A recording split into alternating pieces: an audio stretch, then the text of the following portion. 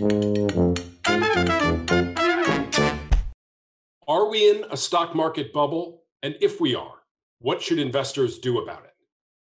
I'm talking today with Jeremy Grantham, who's been calling the highs and lows of market cycles for almost 50 years, having founded GMO Asset Management in 1977. You have a strong thesis about what is going on in markets right now. So why don't we begin with you just walking us through what we're seeing right now in equity markets?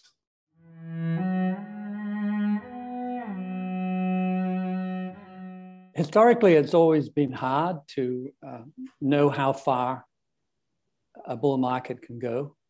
And value has proven to be a very weak reed on which to lean, because value can go up and up. And I like to say the nightmare for any value manager is Japan in 1989, when the price earnings ratio went to 65 times. It had never previously been over 25 until that cycle. The 2000 tech bubble was pretty amazing because it broke through the previous high of 21 times earnings in 1929 and shot up to 35, which was pretty brutal if you were playing against it, as we were, all the way from 21 to 35. And we needed a pretty decent bear market to look good after that, and happily we got one. But Japan kept on going to 65, just to give you a warning that these things can happen. If you're going to bet the shop, you better have a better indicator than value. There's some obvious examples, and we should probably talk about GameStop, but surely the list is pretty long at this point, and maybe we ought to walk through it. GameStop is a good place to start. And that is obviously a company of very little value that was oddly picked up by aggressive individuals with recent experience, shall we say, little experience, and pushed through the roof, and in the process caught some short sellers in an embarrassing position and forced them to cover, which of course is always fun for the reader and painful for the hedge fund. And so we have GameStop and the retail traders. We have SPACs. Surely can't avoid mentioning Tesla stock price in this context. And perhaps Bitcoin. And Hertz was a famous one from last year, where a bankrupt company suddenly multiplied by 5 or 10 times with a guaranteed value of nil, as it indeed turned out to be. Tesla as an enterprise has consistently done the impossible, and no doubt will continue to do so. But if you're a financial analyst, you can push the numbers involved to justify today's price. And it is, of course, quite remarkable. And if you're a believer in market efficiency, you have a little problem here, because while the company's sales have gone up between 20 and 25%, the stock price has gone up 700%, or it's multiplied by 8 times.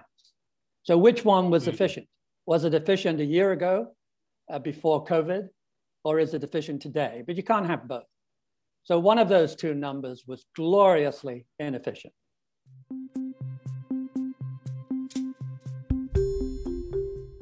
I do want to go back to the Fed and monetary policy. It seems like your view is very straightforward. The monetary operations of the Fed have done little for the economy and have done much to inflate a potentially destabilizing bubble.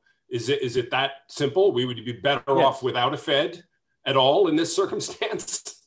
We'd be better off with a Fed that had the simple instruction to try and maintain a steady increase in the money supply in relationship to the GDP, period. And all its fancy obligations are misplaced, misdesigned. And I have a simple experiment, which I love.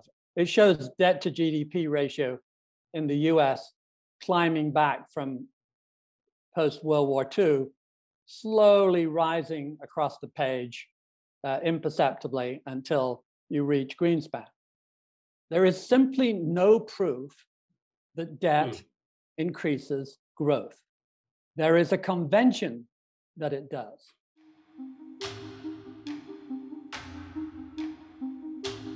when we've spoken in the past, Jeremy, you've been pretty confident that the reversal is coming soon this year. Predicting the future is a beast.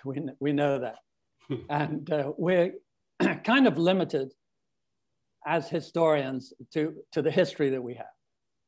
And we've been favored by a few wonderful demonstrations of crazy investor behavior. But amongst the serious bubbles, Japan is far and away in a class of its own. The apparent old wives' tale that the land under the Empress Palace was worth more than the entire state of California, we spent 2 days looking at it, and it was true. This was not an old wives' tale. This was an unbelievable commentary on the land values of downtown Tokyo. Anyway, that was Japanese land, the biggest bubble in history. Japanese stock markets, the biggest equity bubble in history, followed by 2000 and 2021, in my opinion. So we've had a little set of these, and they all have one thing in common. They are all characterized by accelerating price above the average of the bull market. And they are all characterized by increasing craziness and by investing, as I say, going onto the front page, going into the cocktail party, intruding in the lunchtime television show. And we have checked off every one of those. Now, if this wants to break out and make a new branch of history, it can do that. Nothing is ever certain. This thing could go on for years and years, and Bitcoin could become like a Rembrandt masterpiece worth exactly what somebody wants to pay for it. But if history means to repeat itself as a general principle, I've always made a fuss that each bubble is different. What you're looking for is just the spirit of the exercise. Is it crazy? Is it accelerating? And when it gets into that mode, the mode that we have been in for a few weeks, it has always lasted no more than a few months.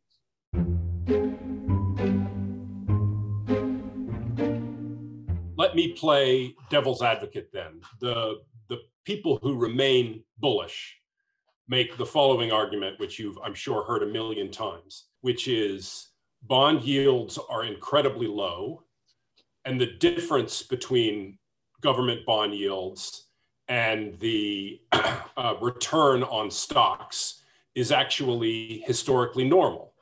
The Fed has the power to keep those bond yields low, and therefore that relationship will hold and stock valuations will stay high.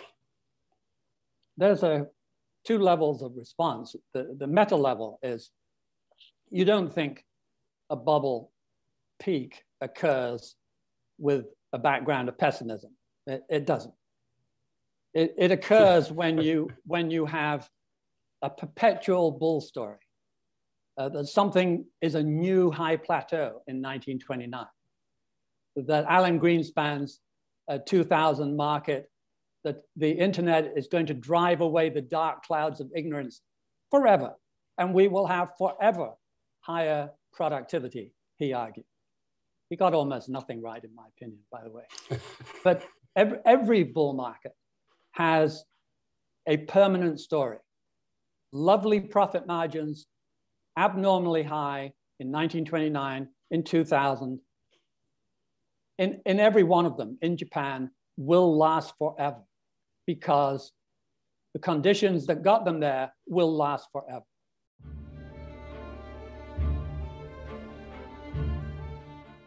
A lot of market commentators and investors make the argument that a spike in inflation or inflation expectations is the only thing that can pop this balloon.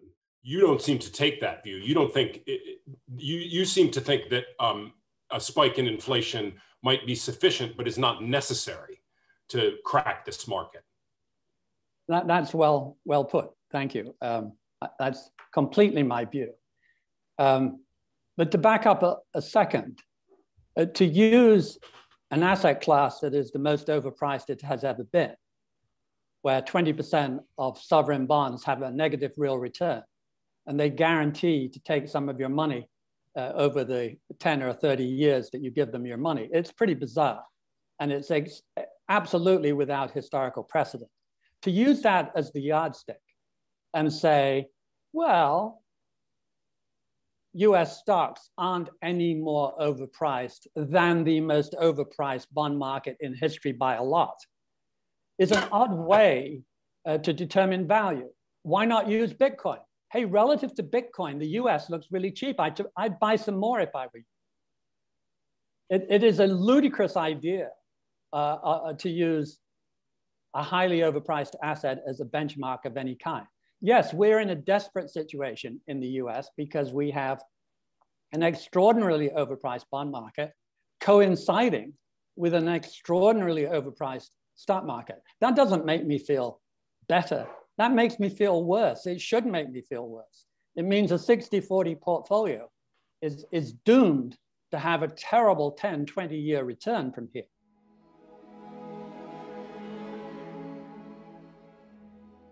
It seems like we are now living in a market over a period of decades that's nothing more or less than a succession of bubbles. 2000, 2008, now 2020. In that kind of, with that kind of backdrop, it seems to me that active management becomes very difficult, and outperforming, say, the S&P 500 becomes a matter of accurately timing market tops and bottoms more than almost anything else. Do you think active management can outperform over the long term anymore? You know, I know you don't manage GMO anymore, but you know the core GMO U.S. equity fund is about tied with the S&P since 1985. Is that as good as an equity fund can do? There's always one way to run a portfolio, and that is to predict the future on a stock by stock basis, and to do it slightly better than the marketplace. The marketplace is often pretty good. The marketplace is occasionally ludicrously wrong.